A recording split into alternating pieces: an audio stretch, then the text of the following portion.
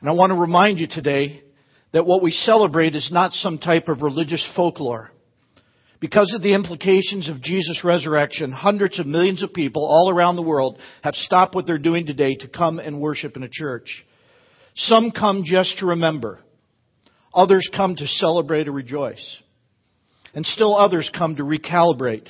And by that I mean they want to ponder the significance of the resurrection, and they want to try to determine what kind of impact it will have on their lives.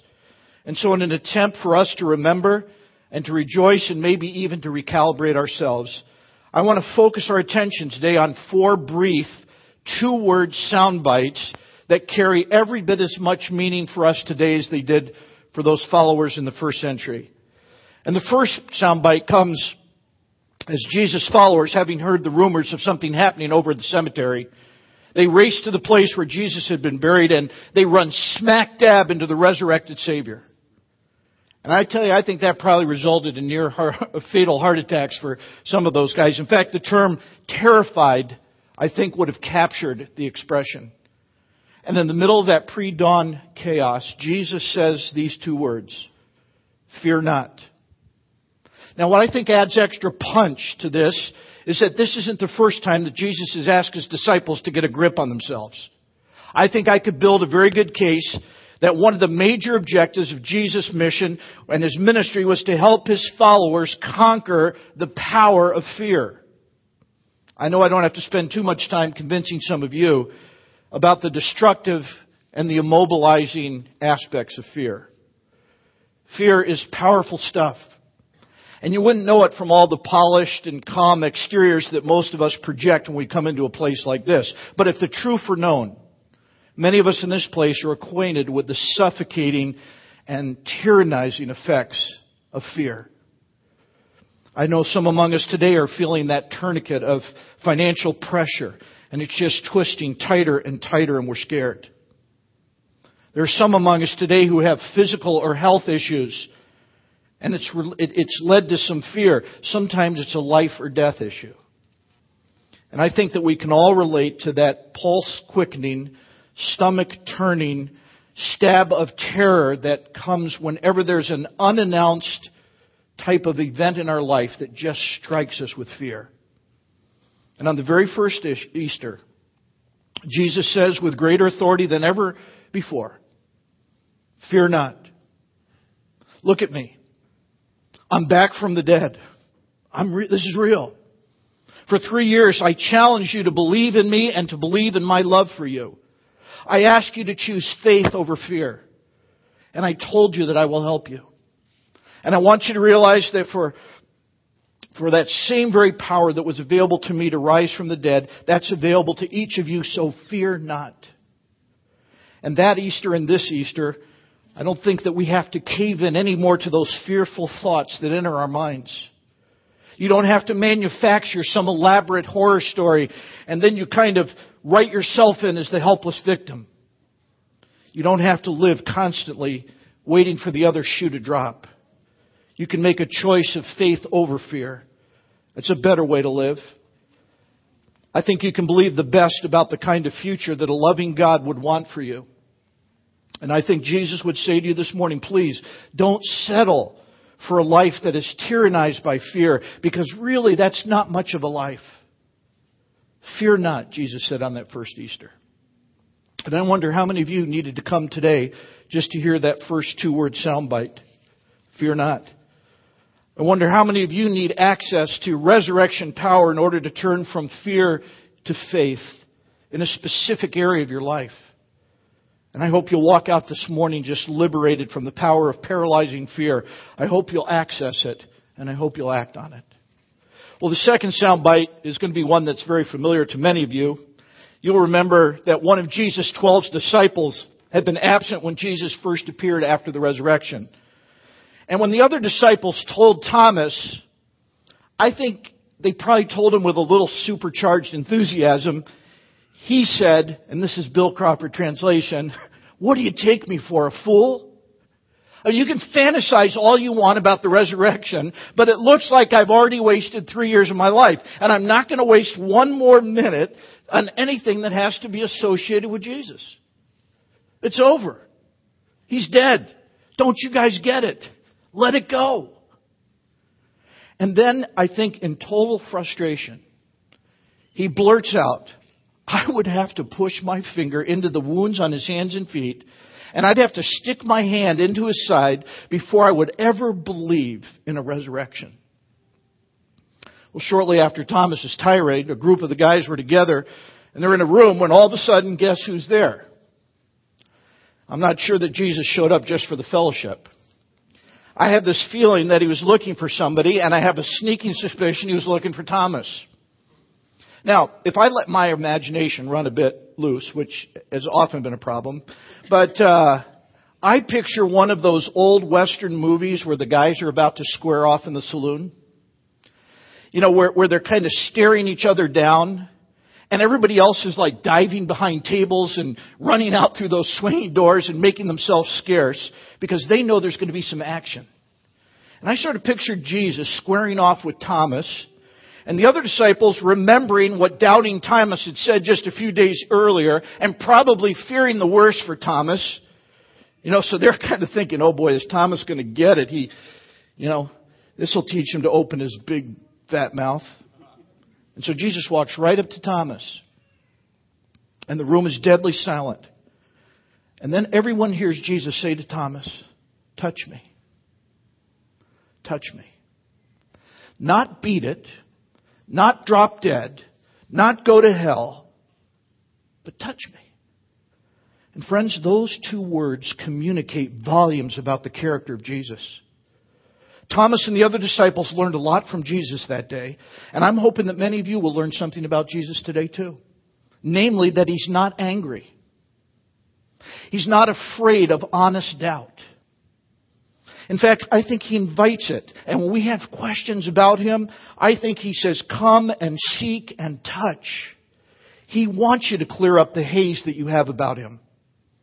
And I think that ought to be good news for many of you who came to this Easter celebration with more questions than you have answers, and maybe with more doubt than you have faith. I think the resurrected Jesus has two words for you, and it would be this: touch me. Don't discount your doubts. Don't deny them. Don't run away from them. Don't bury them. Ask your questions. Do your homework. Consider the evidence. Read the Bible. Read secular history. Look at the facts. Listen to smart people who have devoted their lives to determine if the Christian faith is real or a pack of lies. Jesus would say, check it all out. But I think he'd also add this tagline. Once you've checked it out, once you've done your homework, once you've considered the evidence, then act honorably.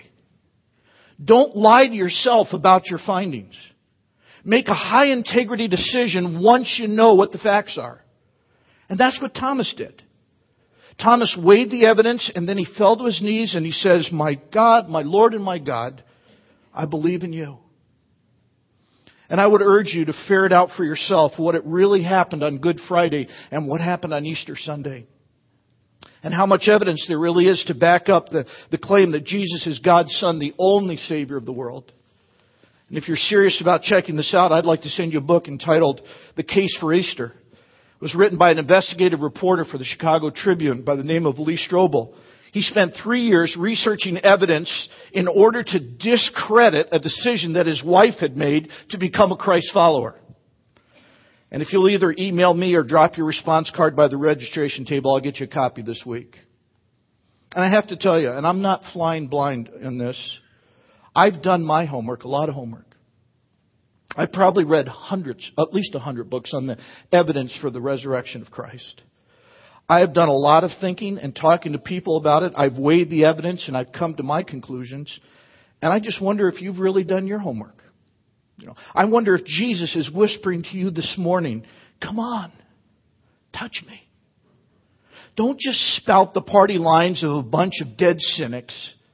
Seek honestly. Seek for yourself. Ask your toughest questions. I don't know how many of you are past due in dealing with your doubts about the Christian faith. And my suggestion to you is that you take the time between this Easter and next Easter to try to resolve those doubts one way or the other. And do it with integrity and honesty. And as you're doing that and you search to resolve your doubts, know this, that the resurrected Christ is not afraid of your investigation. In fact, He welcomes it. He encourages you to check it out. So, touch me. Fear not, touch me. Then the third soundbite that I want to highlight is a direct challenge that Jesus issued all throughout His ministry, and I'm going to assume that He did it after His resurrection as well. He simply looked people in the eye, and without 1 ounce of apology, He said, follow me. If you believe that I'm God's Son, the resurrected Savior of the world, then follow me. Follow my example. Follow my teaching. Love people the way I love people. Serve people the way I serve people. Care for the poor the way I have. Feed the hungry. Visit the sick and lonely. Remember forgotten people. Share with the needy. Encourage the discouraged. Lead high integrity lives. Don't cave in to lust or greed or pride. Do what I ask. And I'm sure that Jesus said it again. Follow me. And not only in that day, but I think some of you have heard that challenge from Jesus. Maybe it was in your youth. Maybe it was during your college years or as young adults. And something inside of you cried out when you heard that, follow me. I will. You said, I know that there's no one else worth following. You said, I will follow you wherever you lead, however you guide, whatever you want me to do, I will follow you.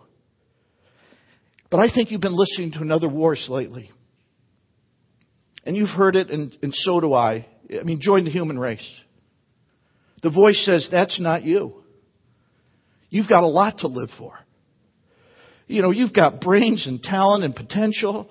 You've got places to go and things to do and goals that you want to achieve. So whatever you do, stop this foolish thinking about following Jesus and submitting to His leadership. I hear that voice every day. I've got to get up every morning and make a choice. Who am I following today? How do you deal with that voice?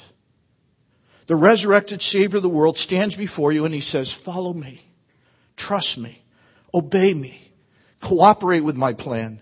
And if you do, you will grab hold of life that is truly life. Not only in this life, but throughout eternity as well. I promise, but follow me. So what do? Well, my strongest advice to you on this Easter Sunday, to those of you who have already acknowledged that Jesus is God's Son, the Savior of the world, I would say to you, then follow Him. I think you already know that His love is real. You know His counsel is wise. You know His wisdom is true. And you know that His plan for your life is good. I heard a speaker when I was in college lament the fact that Christianity is not untrue. It's just untried. And I wonder how many of you are willing to get off the fence of indecision, and you might say to the living Christ today, okay, starting today, I will follow you. I don't want to go to my grave never having honestly attempted to follow you fully, and so starting today, I will. I'll need your help. I'll need your patience and your power, but starting today, I'm going to attempt to honor you in everything I do. I'm going to trust you. I'm going to obey your word. I'm going to respond to your promptings. I'm going to stop what you tell me to stop doing. I'm going to start doing what you tell me to start doing. I'm going to follow you flat out, and I'm going to take the risk. I will follow you. And I have a feeling that there's a lot of you who needed to come to this Easter celebration just to hear those two words. I have a feeling that maybe some of you have strayed from Christ over the last several years. You didn't mean to, but somehow you just wound up in the gravel by the side of the road. You're not following Christ as closely as you once did. Or perhaps you've never given your life. You've had an intellectual assent that, yes, I believe this is true, but you've never stepped out to follow Christ. And maybe today you'd say for the first time, I'm going to make that my commitment. I'm going to be fully devoted to the person of Jesus Christ. Christ honors those who follow Him. He gives us a new kind of freedom. He accentuates our individuality. He gives us a mission and a purpose. And He gives us a sense of adventure, and He gives us satisfaction of the soul. Follow Christ. Fear not. Touch me. Follow me. And then let me just briefly mention one more soundbite that came from Jesus just before His ascension. Jesus looked with earnestness into His followers' eyes, and He said, my translation from the Greek, get going. Go out into the whole world and spread the news that moral failures can be made right with God because what I did on the cross. Repentant sinners can find forgiveness, and their shame and their guilt can be removed. Alienated men and women can be reconciled to God and they can have a close relationship with Him. Get going. And as you go, spread the news. People will respond. They will. If you're willing to get going, they will respond. I love the story of Steve Jobs. Most of you are aware that he just recently deceased. He was the president of the Apple computer company. But he realized when this company was first getting going, this is back in the early 80s, that the growth of the corporation necessitated his hiring an experienced executive who could provide overall leadership for the company. And so he went after a very seasoned top executive from Pepsi-Cola. The guy, John Scully, had been the vice president and then at the time was the president of Pepsi-Cola. And Steve Jobs met with him for several hours in New York City, and he realized that Scully probably was not going to accept his offer to become the chief executive officer of Apple Corporation. And so he took him up to an apartment overlooking Central Park.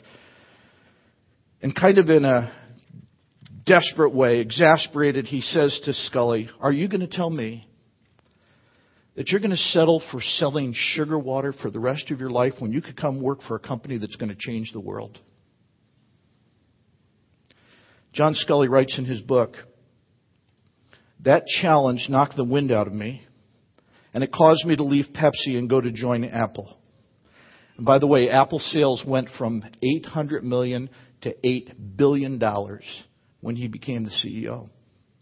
But like John Scully, I think every person in this room is wired by God to resonate with the challenge of bringing change to our world.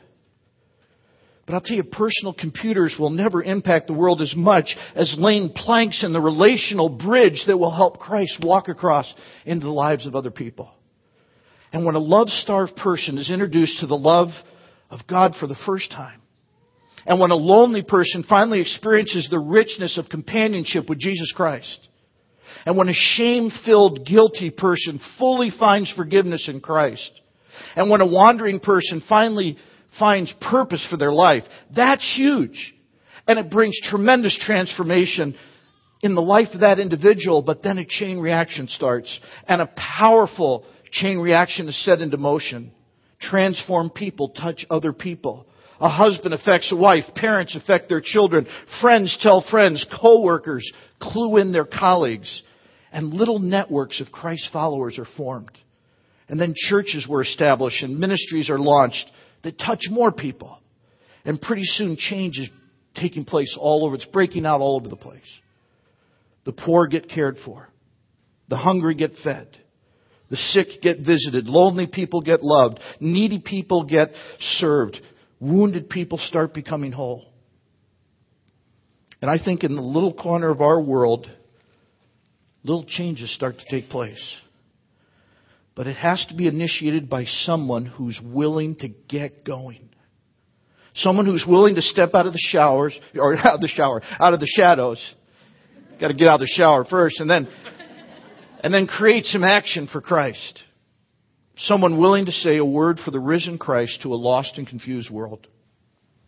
You know, in a very real way, worldwide change hinges on those two words. Get going. And I have a feeling some of you this morning needed to hear Jesus, the resurrected Jesus, say again, get going. Don't waste your life selling sugared water. There's something more important to be done than just making a living and buying some trinkets and then going to bed at night. And with the help of God, with the authentic faith in Christ, with courage from the indwelling Spirit, I think every one of us can be someone who sets in motion a chain reaction that will change our little corner of the world. But some of you this morning, you need to say, this is the day when I say, God, I will get going. I will start a chain reaction in my corner of the world with the good news of the risen Christ. So there you have it. 4 sound bites from the resurrected Savior. I don't know which one you needed to hear today, but I'll bet you needed to hear at least one of them. Maybe you needed to hear, fear not. And you need the resurrected Savior to give you the power to turn your fear into faith in a particular area of your life. Maybe you needed to hear, touch me. And maybe you needed the challenge today to mark this date as the starting date when you're going to resolve to get through your doubts and weigh the evidence and then to act honorably on the outcome. Maybe you needed to hear, follow me, because you've just drifted off the path. And maybe you needed to hear, get going. Or as we like to say, just do it. Start a chain reaction that will change your world. And I just hope, and I've prayed, that whatever you needed to hear today, that God would underline that in your life and you would take action. Let's pray. Lord Jesus, with your resurrection, you've given us new life and renewed hope. And we want to live as people who respond to your words. Give us the wisdom to know what we must do, the will to want to do it, the courage to undertake it, the perseverance to continue to do it, and the strength to complete it. And we pray this in Jesus' name because we believe there are things that Jesus would pray. Amen.